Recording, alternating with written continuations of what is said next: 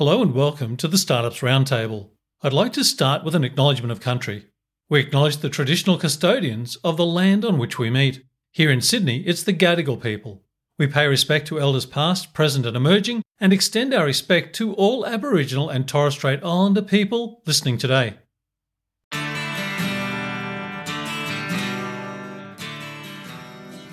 Hello and welcome. Tony Hackett is my name, and I'm your host at the Startups Roundtable, where we get to speak with founders and other people involved in the startup ecosystem. Valeria Ignatova is co-CEO and co-founder of Work180, which was created with a mission to empower every woman to choose a workplace where they can thrive. Work180 connects women with progressive employers by pre-screening companies on the amount of paid parental leave, pay equity, flexible working, and much more. Transparency around these policies is driving incredible change. On average, once every 3 weeks, a Work180 endorsed employer improves a policy or benefit. In this conversation, we get to understand and learn from Valeria's relentless focus on diversity, inclusion, and social impact. So let's get started. Thanks for having me on the podcast, Tony. Great to virtually meet you. My name's Valeria and I'm the co-founder and CEO of Work180, which is a platform that essentially has flipped the traditional job boards market on its head. So before companies advertise their jobs with us, they're actually pre-screened on a bunch of criteria questions that women find most valuable when they research employers, and that's including things like parental leave, flexible working conditions, women in leadership programs or targets, and there's about 30 different criteria that we look for. We've operated in Australia for nearly 6 years now, and in the UK for nearly 3 years, 3 years, it's all rolled into one.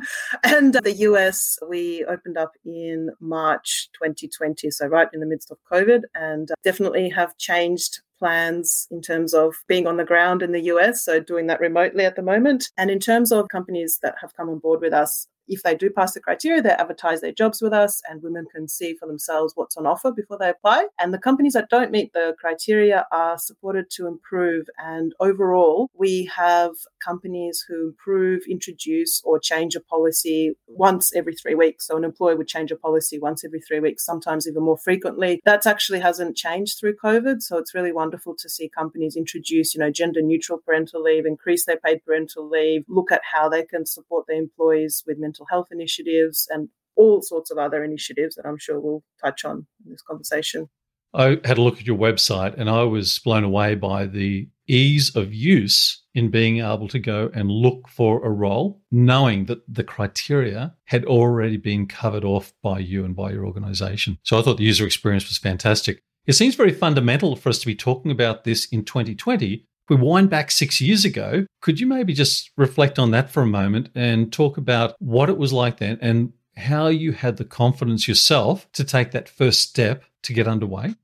I've had the lived experience of, as a single parent, my son's got cerebral palsy, so it was really difficult to find a rewarding career that was also flexible enough for me to take care of him and to be present there. So I've experienced the pain of going through the process without knowing whether an employer was open to speaking about flexible working. And that's why one of the criteria we have is, are they open to discussing flexible working at interview stage? So we don't ask you to guarantee flexible work because that's not possible with every role, but just that, conversation. So I guess when you have that lived experience, it's very, easy to start something with a lot of passion and drive, and that will carry you through ultimately. So my co-founder also had different experiences in the workplace, and that's what gave us the courage to help other women and men as well who use our site, to take that leap of faith and build something that was purely built on that passion initially.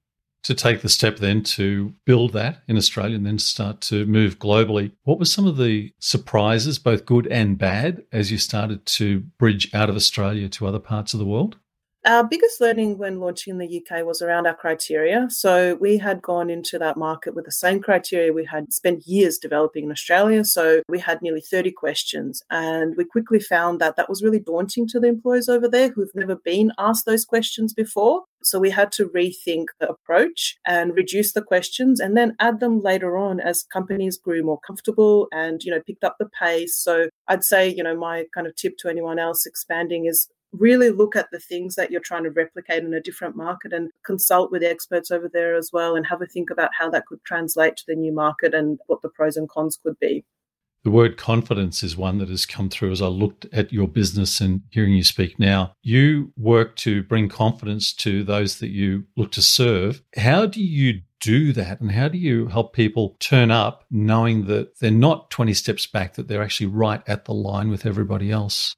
I guess transparency is key. Often employers come to us saying things like, we know we're not perfect, we don't even know if we should be on your site, and nobody's perfect. No single company is perfect. And we have some companies on the website that expose everything from their engagement scores, and sometimes they're not great either. But there's one company, for example, who you can see year on year, they're slowly improving. And we know that consumers everywhere, regardless of what product they're considering and, evaluating, they're much more open to seeing the good and the bad rather than everyone trying to masquerade around as if you're perfect, right? So I think transparency has really, really helped. And also equipping people with the knowledge of, you don't have to worry about those questions that are taboo normally in an interview. So, imagine turning up to an interview and you might be a woman who is considering starting a family soon and you're interviewing with a man. Would you be comfortable asking, even if it's a woman with a woman? But I've heard from job seekers that especially if it's a man, they're really uncomfortable saying, what's your paid parental leave like, and they can see all that information up front. So I think that instills a lot of the confidence. And also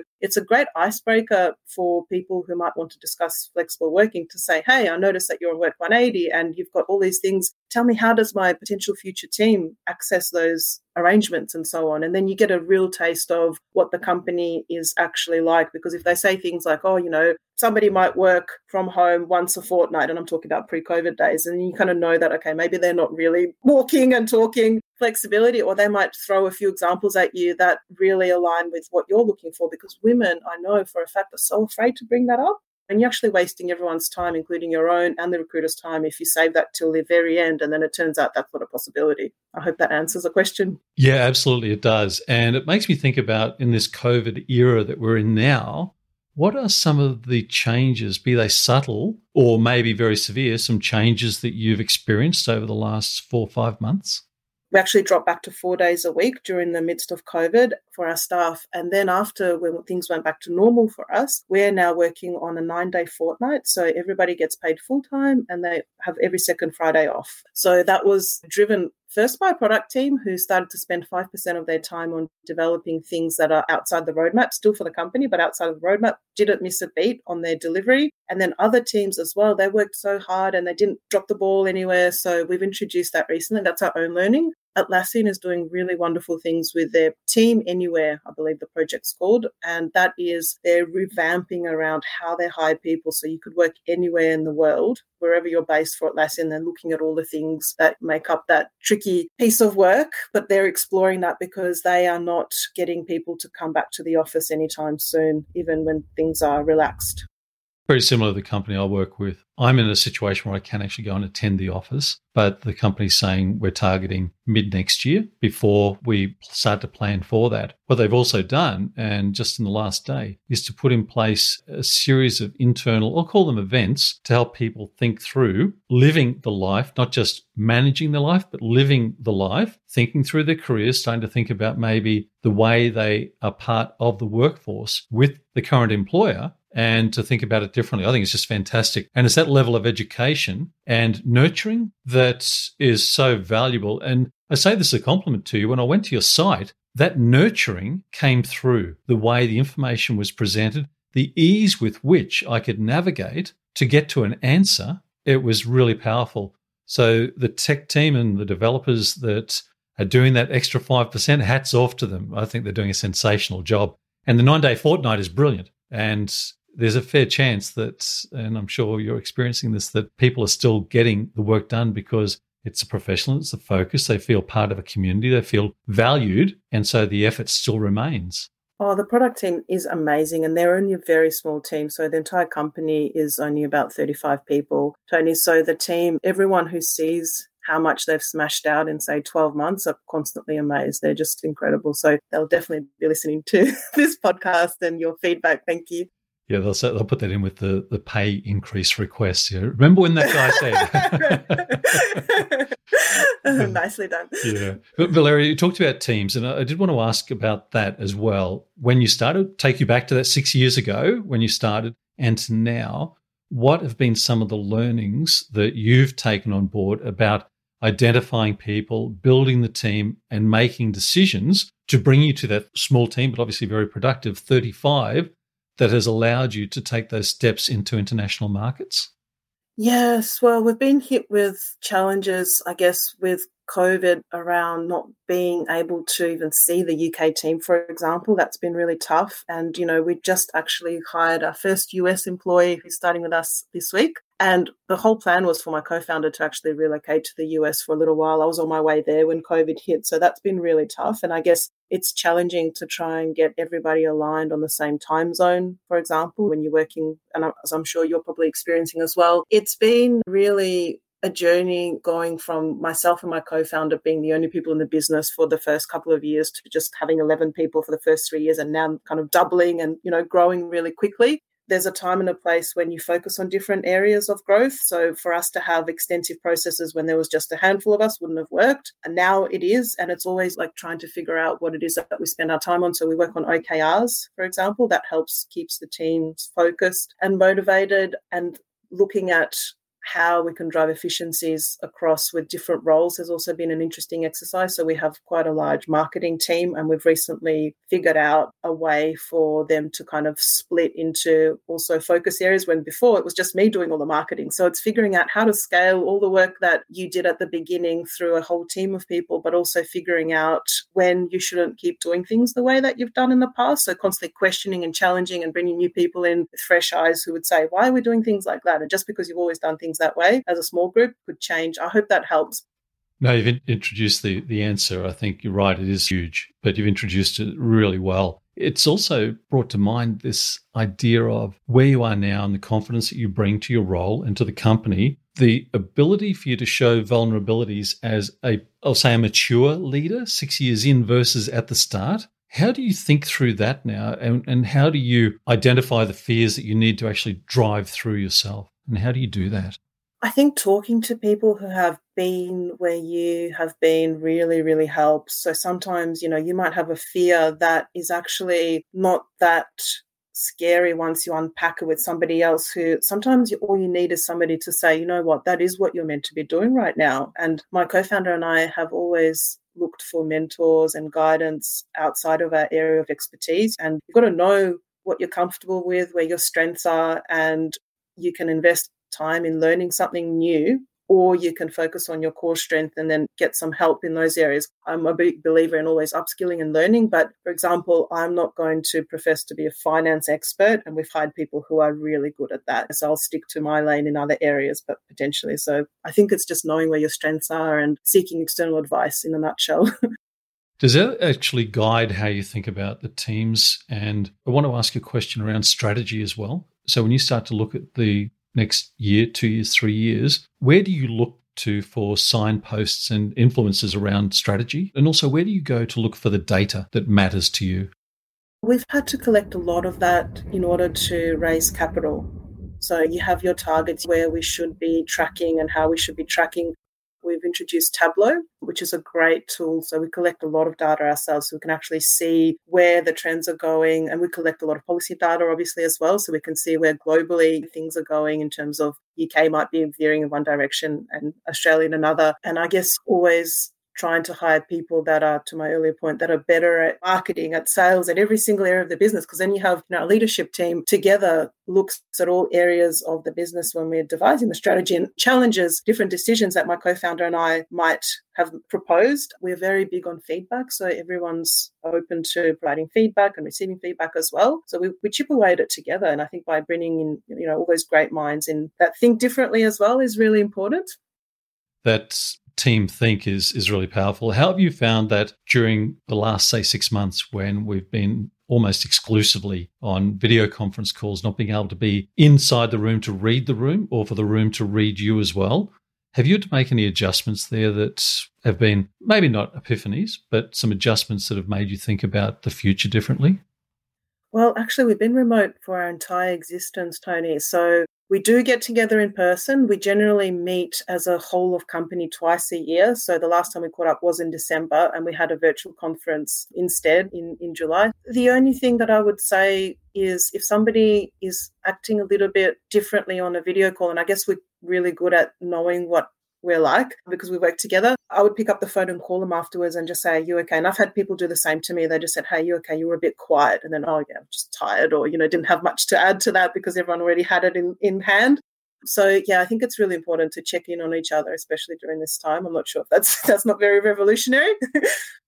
I think it is because it's real and it's also executable. One thing I try to understand in these conversations are things that if somebody was listening to the conversation between us, what could they do themselves? And I think you've just hit it on the head. And that is not just relying on that single channel. And it really does come down to the person-to-person, the one-to-one communication at times to make sure that we have the pulse of each other as we collaborate as well. I know in my work situation, we've had the same. There's a very structured sales account teams. We come together and we do our collaboration there and we split up and we come back at different touch points. But also from my direct working with my manager, what you've just described has been very much that. Having said that, it was like that before and we're in different cities, but it's maintained that where it is very much a conversation. It's not about presentation. It's not about spreadsheets. It's about, so what's going on? What's on your mind? What do you want to talk about? And it has made it a very real checkpoint for me each week. So I think you've answered it brilliantly. One thing that you've touched on a little bit throughout, but I'd like to hit as a key point, and that is around mentors and coaches, both what you look for and what your experience and learnings you would share, and what you would suggest to somebody if they were thinking about going and pursuing a mentor or coach. How they should go through that thought process, in your opinion? Well, I've enjoyed listening to the different answers that your guests have provided to this question, Tony, which I think they've talked about making sure that you don't expect one person to be an advisor across all areas of the business. I think that's very important. To add to that, I would recommend that you come prepared for your mentor. And I know I've been on both sides, where as a mentee and a mentor, where if you give advice to someone as a mentor and they just kind of go off and don't really do anything, they don't have to follow everything, but at least explore or report back to you, then you kind of think, okay, are we actually aligned here? So I know that mentors love it when my co-founder and I would come back and actually talk about, okay, this is what we've actioned since our last conversation, this is what we found, and then discuss that. And I love that as a mentor as well when people come back. And if they don't, you kind of do start to think whether or not it's a good fit. So make sure you do that. It's not just a conversation that you then go off and don't do anything about and then come back for more, if that makes sense. The other piece of advice I think could be useful to founders who are starting out and might not have the big network to draw on for experienced people is to have a peer mentoring relationship where you might be really, in my case, I was behind all the marketing at Work 180, and I mentioned earlier finance wasn't my strongest point. So I may have paired up with somebody else in my circle that wanted to learn from me and I could learn from them. So it's a nice exchange of information where you're not kind of essentially getting one person to mentor the other, and you always get something back. But I think that could be a really deliberate way of getting skills in that area and also sharing your skills for somebody else who might be struggling. I've done that a little bit in the past, but we've been really lucky to be able to draw on an amazing network of really strong leaders in, for example, right now we're talking to somebody about a data strategy and somebody who's, the chief data officer role, for example, because we don't have that person in the company. So be really specific around what areas you need help with. A great answer. And it's one of the joys for me, by the way, is to hear the subtle differences. What you've described, though, in taking upon a peering approach, that's a wonderful tip. You have also gone through and secured funding. What was that like for you? What did it feel like when you made the decision that that's what you were going to be doing? And then what did it feel like going through that process? My co-founder has done all the hard work in that regard. So for me, it was just, she's amazing. So she secured not this round, but the previous round when she was literally in the midst of giving birth to her son. So she was signing the term sheets whilst in labor. She's an amazing powerhouse in that regard. We did have an experience early on where we had an investor who was willing to give us $1 million in exchange for removing our criteria process. So basically letting anyone on the platform, which was a difficult choice to make for about 30 seconds because it would have gone against everything we believed in. But it was also difficult because at that point in time, we had absolutely no money. We were not even paying ourselves. So the money was really needed at that point. But we said no. And then I'm so glad that we did, because we went through the process afterwards and really were quite selective with who we ended up getting investment from, because our investors are not only supporting us financially in that sense, they're also supporting us with advice, and they really, really care, and they really are amazing, a group of people, which I've heard some horror stories out there in terms of who you get in bed with regarding investors. So yeah, it's been an amazing process. But like I said, my co-founder, I can't really say what it felt like because I was watching her do a lot of the hard work. But yeah, it's been incredible. And now that they're on board, they've been really valuable to support us in all aspects. I think you've just described a moment where your core truth was tested and it became a case of, is that truly who we are or not? And you obviously came down on, yes, it is who we are on that side of the ledger. Valeria, it's been wonderful speaking. Some tremendous insights you've shared, and I really appreciate it. Thanks for taking the time today. It'd be wonderful to stay in touch as well, and I appreciate it. Thanks, Tony. Wonderful to speak with you. Thanks for joining me this week, and I hope you enjoyed this conversation with Valeria as much as I did. Feedback is always appreciated. Thanks for listening, and bye for now.